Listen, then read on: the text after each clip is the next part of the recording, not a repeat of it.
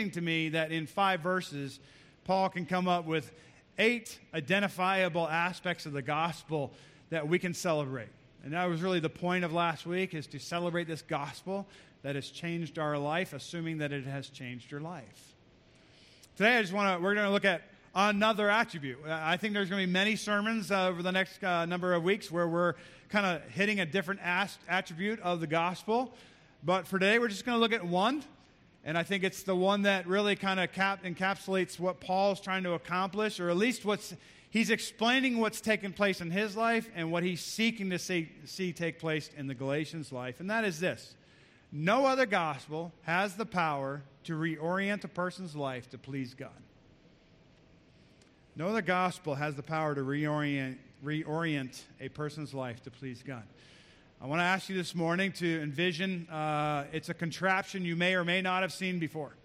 It's something that the pilots, and I'm assuming it's Air Force, Navy, any fixed-wing pilot, maybe even helicopter pilots, they have to go through this training, and I've seen it portrayed in a couple different movies, but you sit in a cage, it's at a slant, and it goes down into a swimming pool.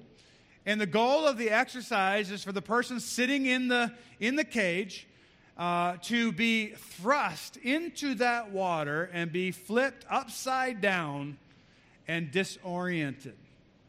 Now I'm looking to see, I know there's a couple pilots in the room. Anybody actually been through this? Let me just see. Okay, I see one. I didn't know you were a pilot, but I know you've been through it. That's cool. All right. It's kind of a freaky exercise. I don't know how I would respond. I do remember they say that as when you go under the water, one thing you need to look for to orient yourself is that when you blow out air, bubbles only go up. And that's a helpful little trick for them. But the intent is to say, when you are caught up in the most devastating, probably, event of your life, and you have crashed into the water, you are in need of reorientation to what's going on, or you will not survive.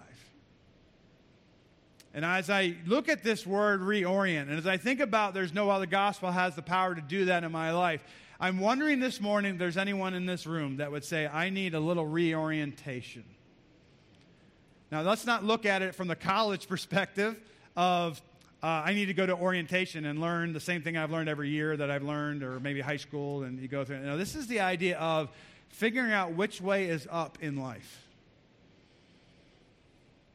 What is going on in our lives today where we're saying, I need the power of the gospel to set me right?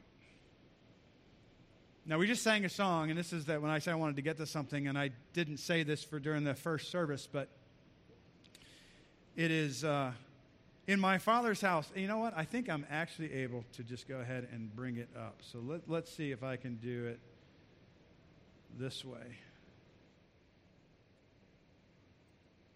Bear with me. This is new. Okay. We're going to do this. There we go. I just need to go back. In my Father's house, there's a place for me. I'm a child of God. Yes, I am. When we think of that, that's not the exact slide. There we go. We just need to go one more over.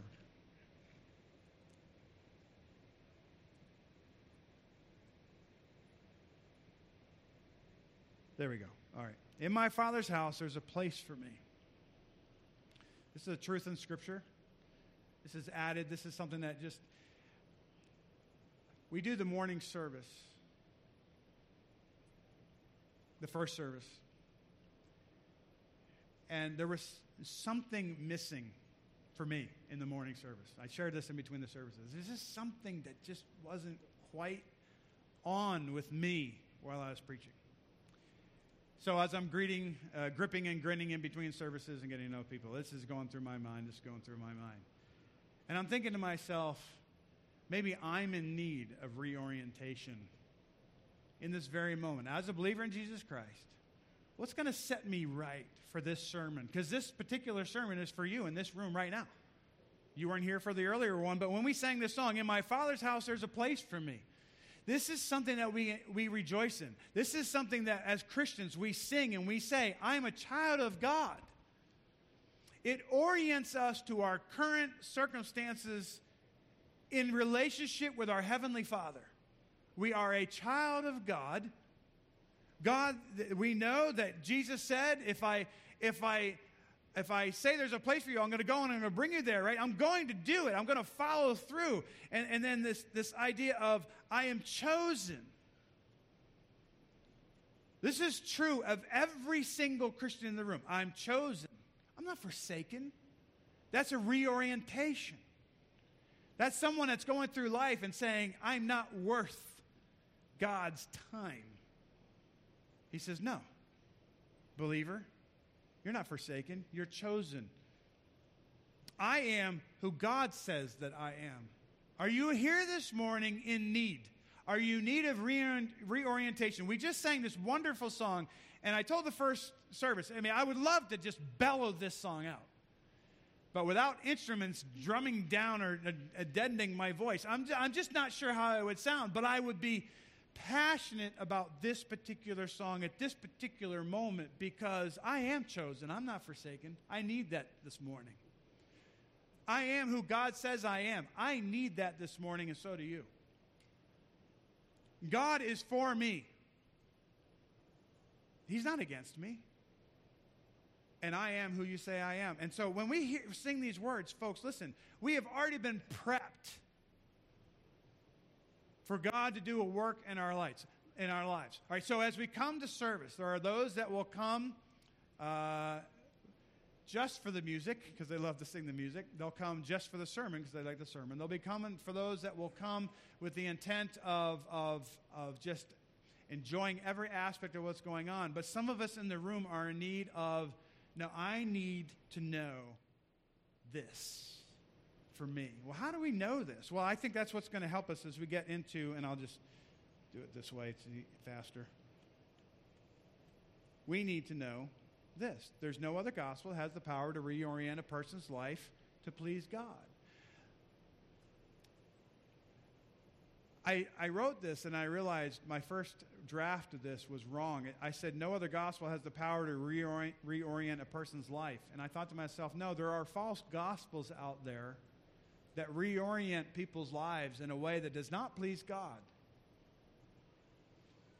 But we are not focused on those wrong gospels. Paul's addressing it. We are focused on the one true gospel, the no other gospel. And the fact is, there's no other gospel that has the power to reorient your life and mine for the purpose of pleasing God. Because it's God's gospel. And so I ask you to consider this morning, has the power of the gospel that we say is for every person, every moment, has the power of the gospel actually reoriented you in your relationship with God? Has it set you right? Had you know which way is up when you talk about eternity? I'm not talking about just the circumstances of life in this moment. I'm talking about in the eternal nature of God.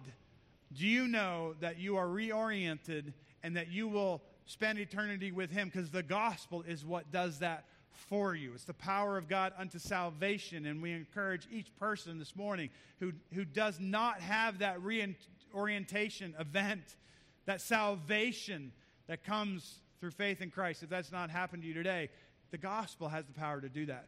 There are the majority of us in the room, we'd say we're Christians, and we're in need of a reorientation this morning.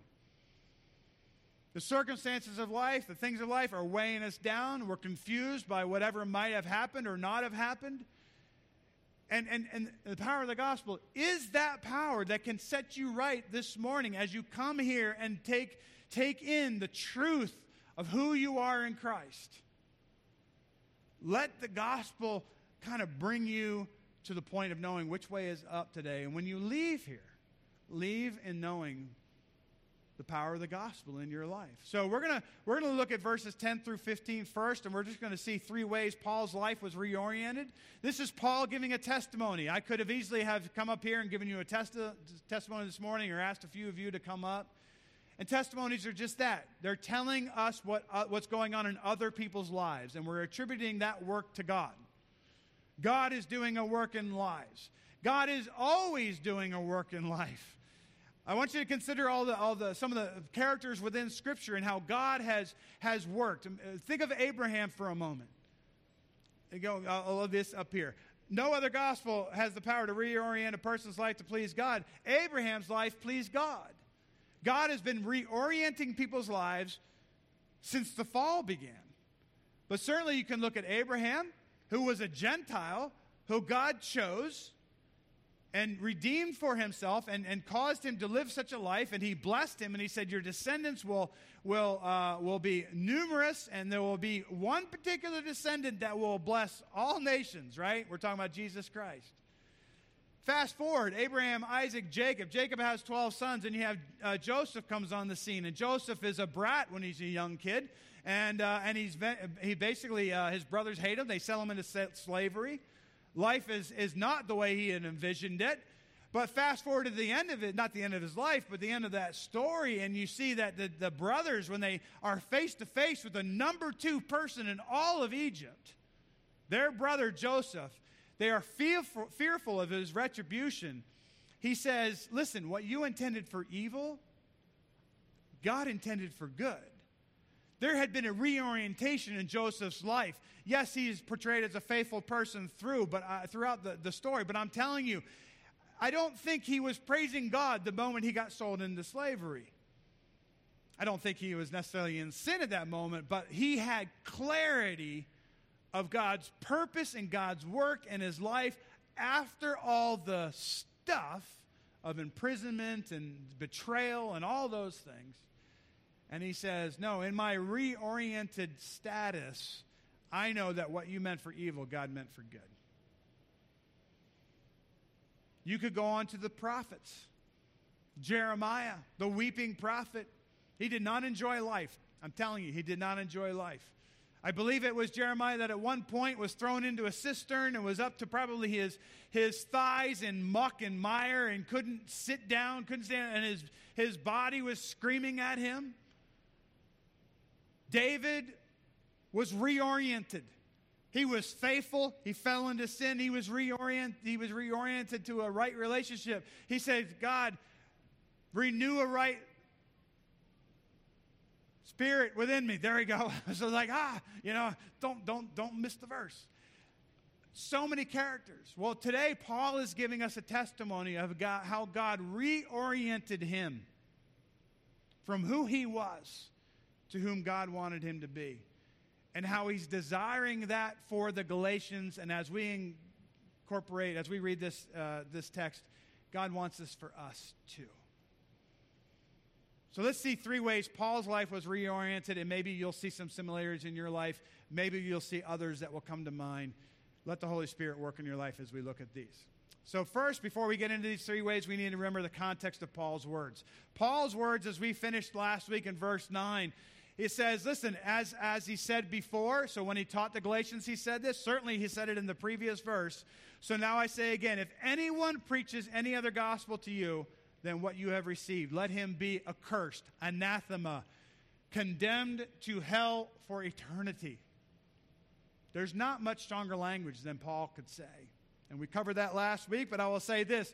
In light of this strong language, all right, he goes on to say, for do I now persuade men or God? Or do I seek to please men? For if I still pleased men, I would not be a bondservant of Christ. So let's just start off here and understand that this first way that Paul's life was reoriented is that he went from being a man pleaser to a God pleaser. Right? We looked at it. He's saying, we already covered verse 9. Harsh words. He says, for do I now persuade men? I don't think you could be accused of persuading men, of seeking the favor of men with just telling them that, listen, I think it's worthy of people being condemned to hell if they preach a wrong gospel. Paul is not driven by seeking the favor of men, and that's his point. His point is, I'm not driven by, elsewhere he says, I do want to persuade men. For the Jews, I'll become a Jew. For the non-Jews, I'll become a non-Jew. For the lawgiver, for the one under the law, I'll be as one under the law. For the ones not under the law, I'll be not under the law, but I'll be under the law of Christ, this is 1 Corinthians text, I believe, which is the idea that I will be all things to all people, that I might by some means save some. He was singularly focused on the gospel. And he's saying, here is my gospel, and that's what his focus is. It's not some other gospel. It's the one true gospel. My gospel is not motivated by pleasing men. Not going to happen in Paul's life. I'm not seeking to persuade them or God. I'm not trying to somehow curry God's favor with this harsh speech. I'm not trying to, listen. But as we look at this, there's these two words, persuade and please. They're different words in the Greek, but they're very similar. And the idea of these two words are building off each other. And Paul is just saying, listen, do I seek to please men? The answer is no. Why? What are the consequences of pleasing men as a motivation for life and ministry?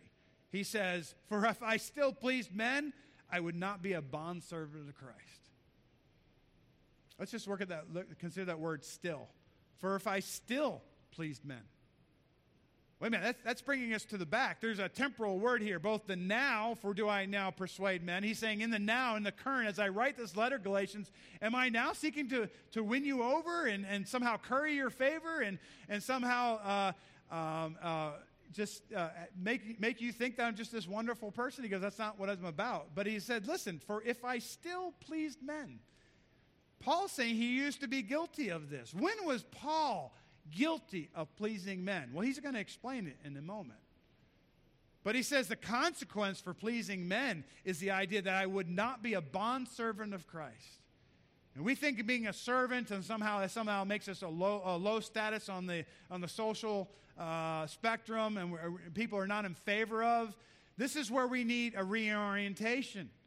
Paul is not saying somehow his life has been diminished by the gospel. He's saying that he's glorifying God because of the gospel, because he actually owns this idea that I am a bondservant of Christ. I am compelled to do what Jesus Christ wants me to do. He has saved me. He has redeemed me. For if I still pleased men, and the idea is there, I'm not. If I was guilty of that, I wouldn't be what I want to be. And that's a bondservant of Christ. As we go through this, I might just stop and ask you the question, but ask yourselves the question. Is being a Christian a doldrum to you?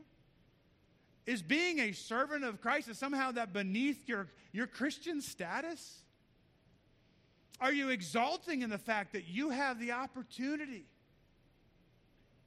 to live out your life in such a way to God's glory, and other people are going to be blessed, and you may be cleaning up vomit. You may be stuck doing the most horrific things that you could imagine in your life.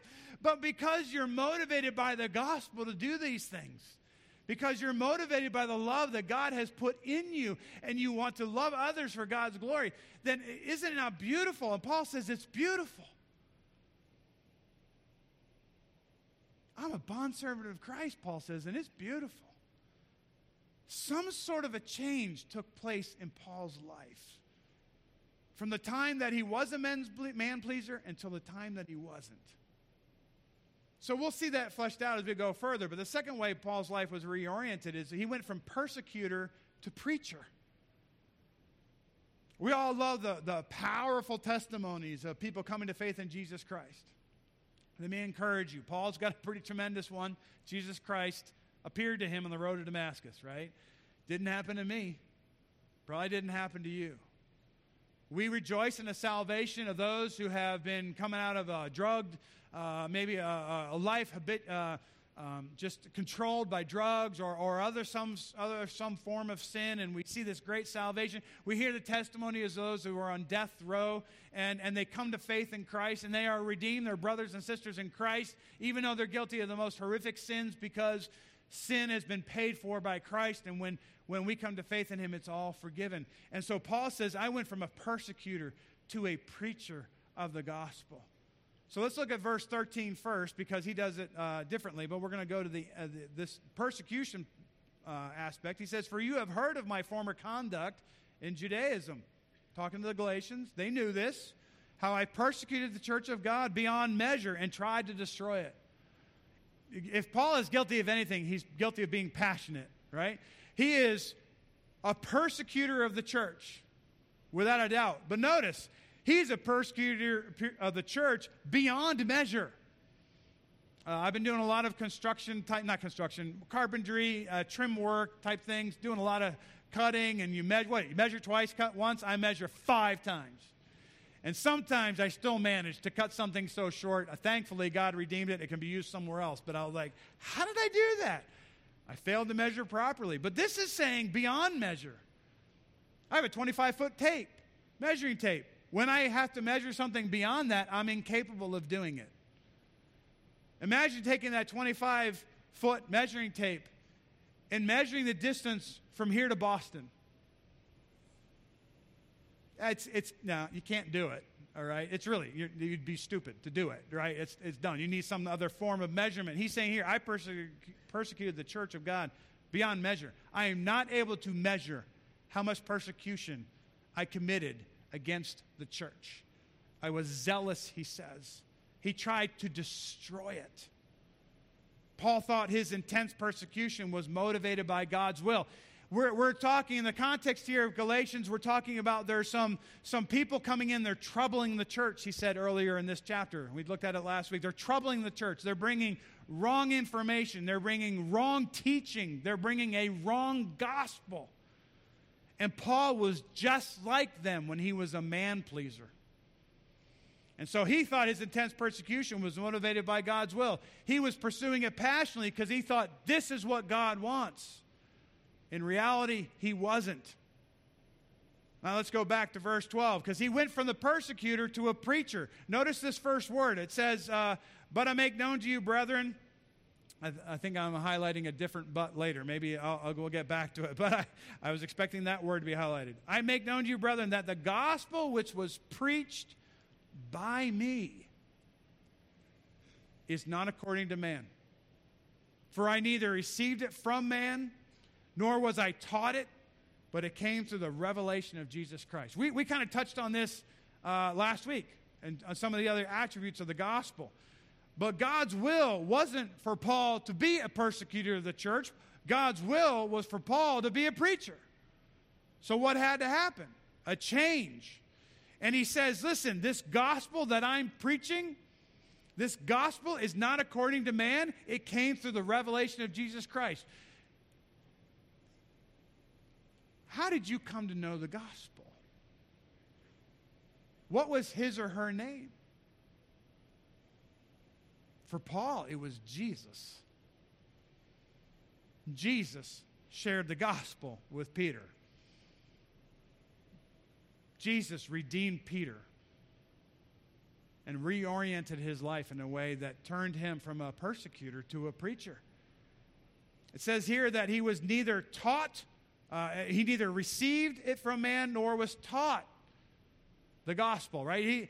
He's making a point. These wrong teachers, these false teachers are coming in. They're actually sharing information about Paul that's untrue. They're lying, whether they know it or not, which I don't know. But he's saying, listen, I have to correct this. So as we look at this, it reminds us about the previous attribute of God, and that is this. No other gospel has apostolic authority. Paul's an apostle. He's seen the risen Jesus Christ. He was commissioned by Jesus to this apostleship. He established that in verse 1. Paul, an apostle, not of men, not from men. And then he's kind of fleshing it out a little bit more here. But there's no other gospel with apostolic authority, because there's no other gospel that has divine origin. And that's what he's just said here. It's a gospel he received from Jesus Christ directly. So Paul's apostleship was divinely instituted, but so is his gospel. And he's being lied about. These troublemakers are coming into the Galatian churches and saying that Paul's got a deficient gospel because he's a deficient apostle. He's not really an apostle. They are somehow communicating falsehoods about him, because that's what Paul's addressing. So he went from being a man pleaser to a God pleaser when he was reoriented, from a persecutor to a preacher, but he also went from pursuing his will to pursuing God's will. And that's something that we can actually ask ourselves very easily, all right? And we will later, all right? But he said, listen, and I advanced in Judaism. He's giving his testimony. I advanced in Judaism beyond many of my contemporaries in my own nation, being more exceedingly zealous for the traditions of my father. Paul's just giving a testimony. He's saying, this is my past life. I was advanced. I had my goals. I had my pursuits. But I was exceedingly zealous for the traditions of my fathers. He was driven. He was driven like maybe you know people who are driven. People are driven to excel on Wall Street. People are driven to excel in politics or in the legal sphere, or whatever it might be. People are driven. What drives you? Because as we talk about the gospel being the only gospel that can actually reorient us, do your passions, do your interests, do they need to be reoriented for the sake of the gospel? By the gospel, for the sake of the gospel, for the glory of God. Paul says, listen, I was all about being a Pharisee. He says elsewhere, I was a Pharisee of Pharisees. I excelled them all. I wasn't just zealous, I was exceedingly zealous. What was he zealous for? Exceedingly zealous for? Not necessarily just the Word of God, although I think he would have said that in his prior to his conversion.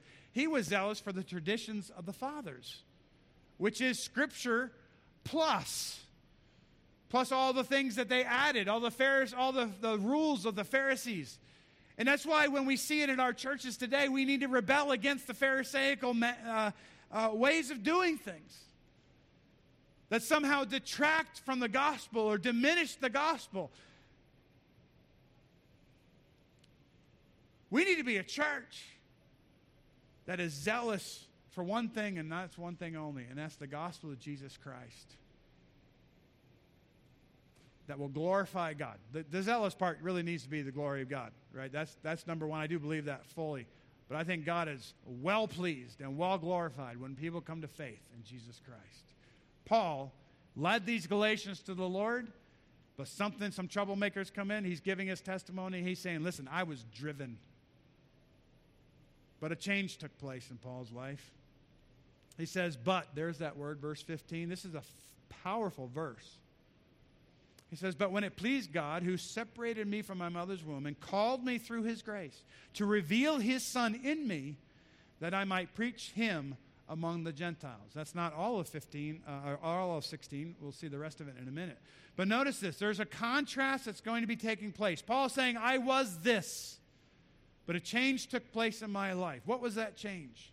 Well, we're going to see in this verse, we're going to see how this change took place in Paul's life.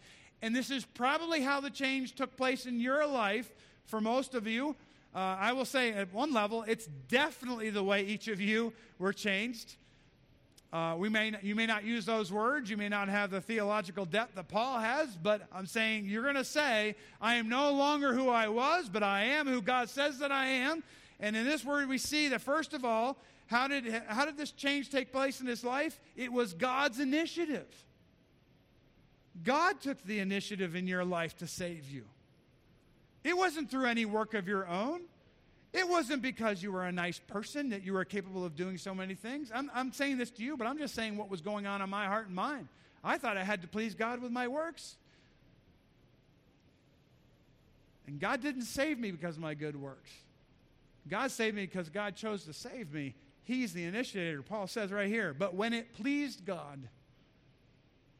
Remember, our life will be reoriented by the gospel to please God. But when it pleased God, this is a different use of the word, but he said, when it pleased him. In other words, when it was time for God to work out plan A, which has never been plan B, it's always plan A, when it pleased God, he chose Peter. And that's the second part. It was God's initiative that was decided upon before Paul was ever conceived, and certainly before he was ever born. It says here, this God who was pleased separated me from my mother's womb. This idea of separated is not like it's not describing the birth process. That's not what it's saying. It's saying before God had purpose for me that was discerned before the beginning of time, is one way, and it's said elsewhere in Scripture that way. And in different translations flesh this out, and I probably should have put a different one up here. But it's the idea of I was purposed before I was born. God had a plan. He initiated it. He decided upon it. He enacted it by His grace and His grace alone. He says, when I was in my mother's womb, and called me through His grace. This calling of God upon a life. Paul can sit up here and he could give a testimony as he's giving a testimony and say, God has called me for a purpose. People come up to the microphone and they say, I've been called for a purpose. My purpose is such and such. If I ask you to give a testimony, I think what I want to hear is, how has God purposed you? From before you were born, how has God purposed you? What has He done in such a way that you know that He is, through His grace, He has saved you?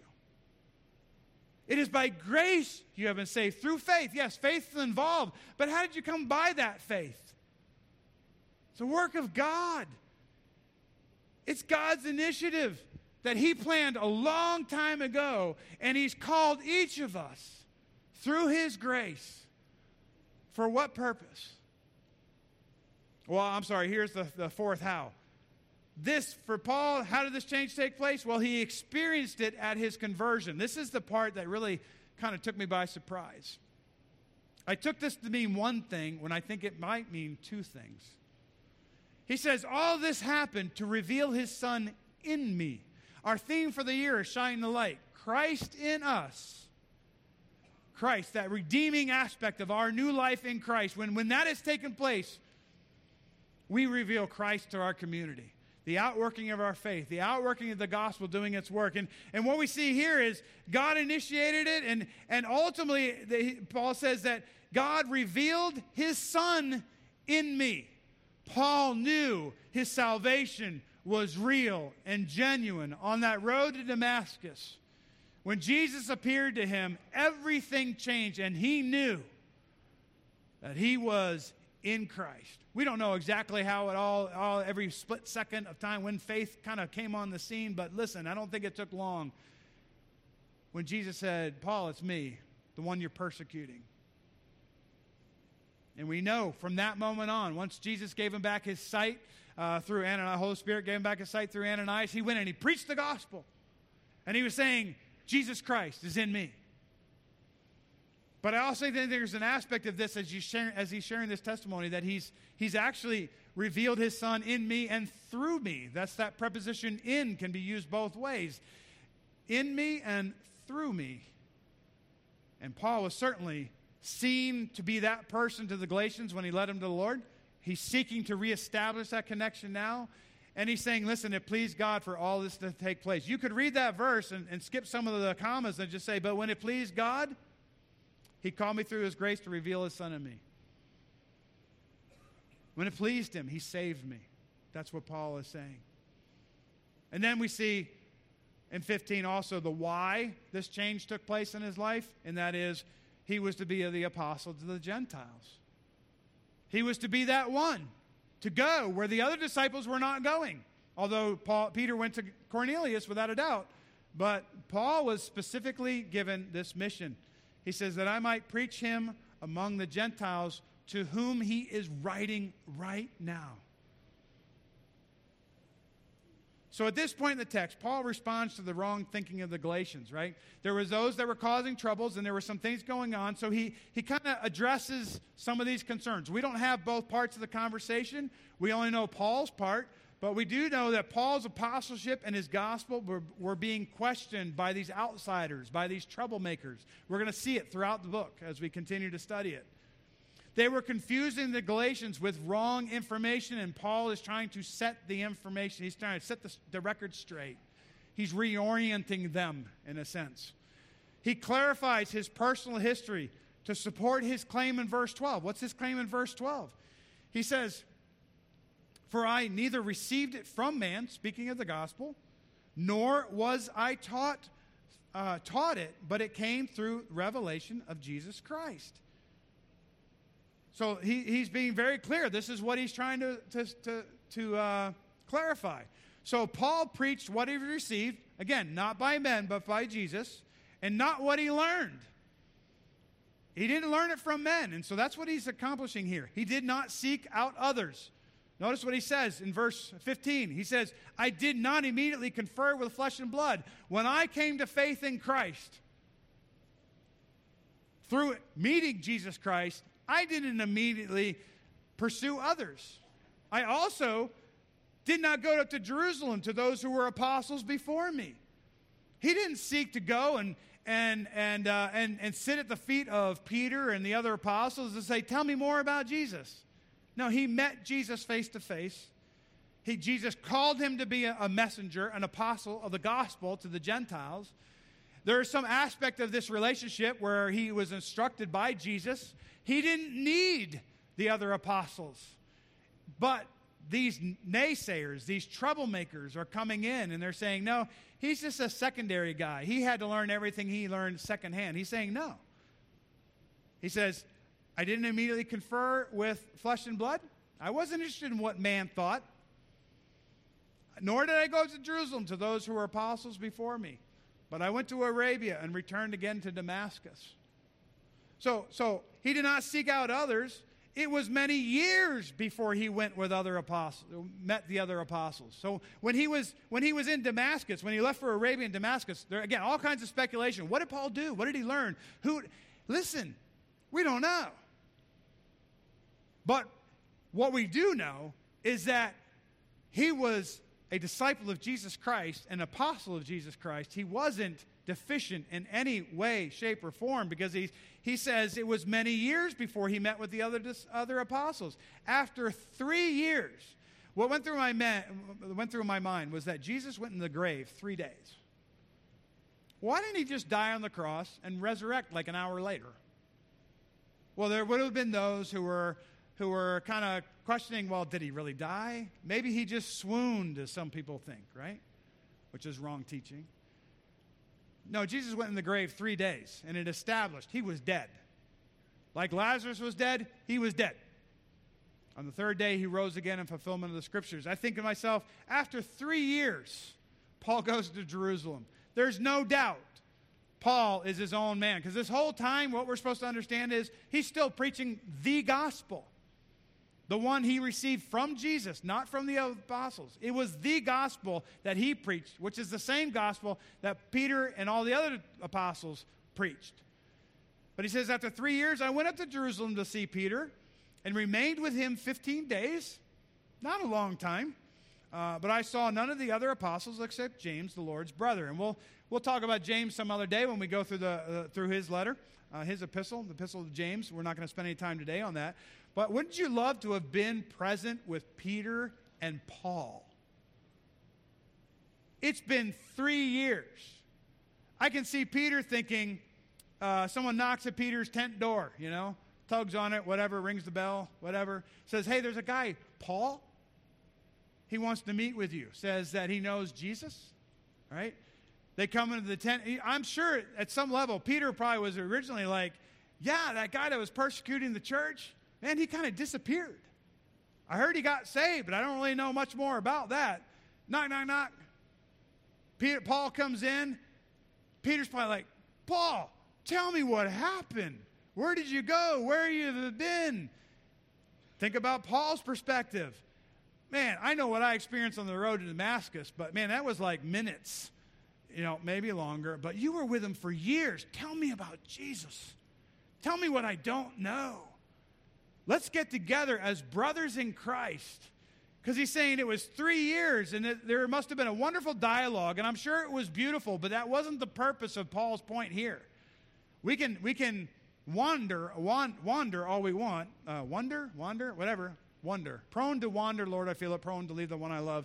I think we want to wonder, be in wonder, right? After 3 years, Paul went to Jerusalem to see Peter and James, and it was like no big deal. And then he emphasized this one little thing. It's in parentheses. He said, now concerning the things which I write to you, which is what he's writing right now, indeed, before God, I do not lie. He's been accused of being a liar. He's been accused of bringing a false gospel, a gospel that would include Jewish practices, ritual practices, and those type of things. We'll get into those later in the letter. But he's saying, listen, just as I stand before you now, before God, I'm not a liar. These things I'm writing to you because you need to be reoriented in the gospel. because someone has confused you and disoriented you. So Paul preached what he received, not what he learned. And then finally, we see that those who never met him glorified God because of him. Have you ever wondered what your legacy will be? There's a Christian song out there that uses that word. And the author of the song, I always forget who writes these songs. I just know the little lyrics here and there. But it says, it's the idea of, I don't really want anybody to know my name. I just want people to know the name of Jesus. Isn't that wonderful? That's what a reoriented life in the gospel does to a person. It says, it's not about me. It's all about him. And Paul says, those who never met him, those in the churches of Judea, they never met him, but they glorify God because of him. And that's what we're going to consider here in 21 through 24. It says, afterward I went into the regions of Syria and Cilicia, and I was unknown by face to the churches of Judea, which were in Christ. So he's saying, listen, the churches in Judea, and listen, that's the other apostles' territory. I'm apostle to the Gentiles. I have to go where the Gentiles, not that they weren't also there, but it was dominantly Jewish. He says, but they were hearing only what? They were hearing, he who formerly persecuted us now preaches the faith which he once tried to destroy. And let's remind ourselves, exceedingly zealous, to destroy the church. With great passion, he sought. And now these churches, they hear of his testimony. Again, they hear it, but they don't necessarily know exactly what's going on. But now he meets Peter and he meets James. And it says they glorified God in him. Remember our last attribute of the gospel from last week. It's not on the slide. There is no other gospel that glorifies God. This is the only one.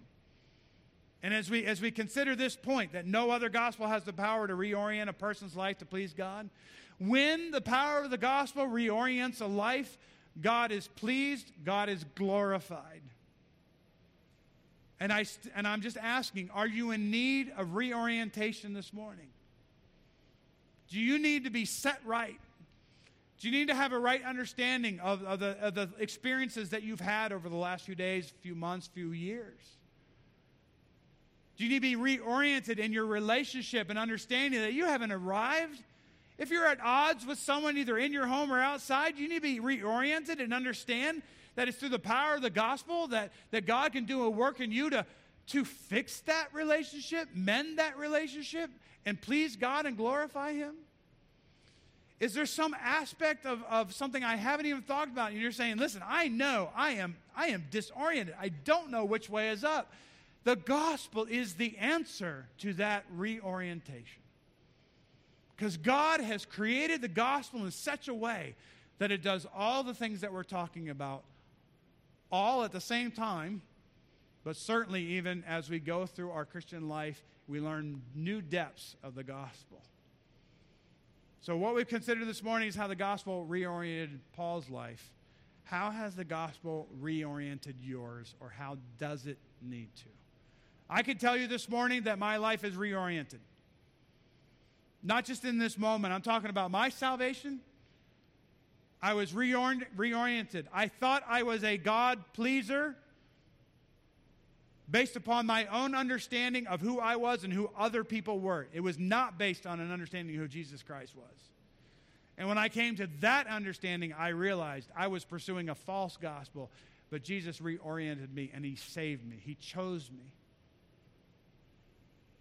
He called me. By his grace, I am God's. I'm reoriented in that capacity, but I have a constant need to be reoriented in the gospel as other things happen. And that's why the gospel is important every moment for every person. Are you a man pleaser or God pleaser? I'm a man pleaser. I discovered that about myself in a number of different ways I don't have time to share. But I'm a man pleaser in the sense that I really want to make people happy. But not in the way that Paul's saying it. I'm not motivated by pleasing you. I'm not motivated by pleasing others. You should not be motivated either by those things. You should be motivated by pleasing God through the power of the gospel. Are you a persecutor or a preacher? I kind of felt that question was a little unfair, so I said, too strong maybe? Let's ask it a different way. Has God changed the way you relate to others? Paul, the way Paul related to the church, is totally 180, right? Persecute, protect. Has God changed the way you relate to those in your life? Are you still at odds with somebody?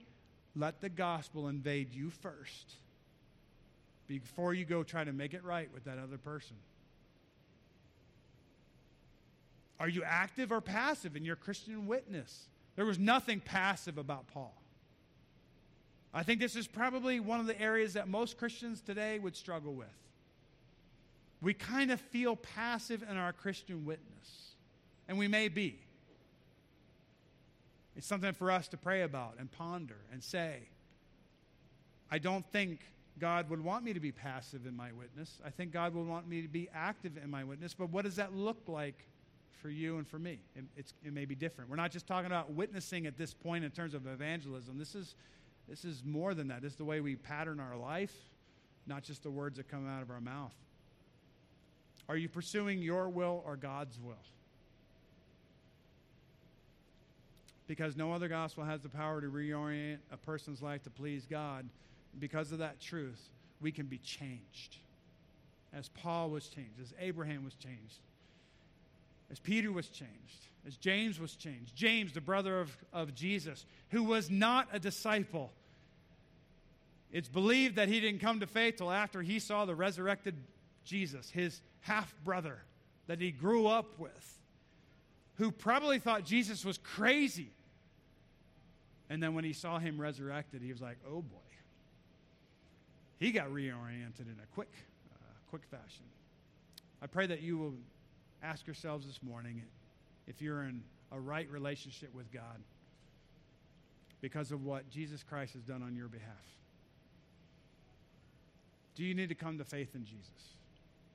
We would love for you to understand that Jesus Christ, the Son of God, his very Son, died on that cross to pay for your sins and not his own. He was perfect. He was sinless.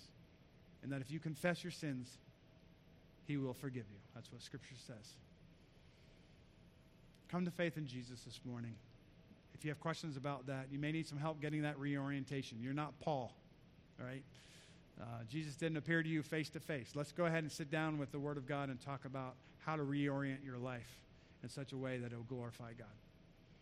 If you're a believer this morning, you've heard it 5, 6, 7 times already. How would God have you reorient your life through the power of the gospel? Would you pray about that as we close in prayer? Father, I thank you so much for the time that we have today to be challenged by your word, to be informed, as certainly by what Paul was sharing. This is his life experience. But it wasn't just to rehearse what went on in his life. It was for the purpose of helping the Galatians process what was going on in their midst.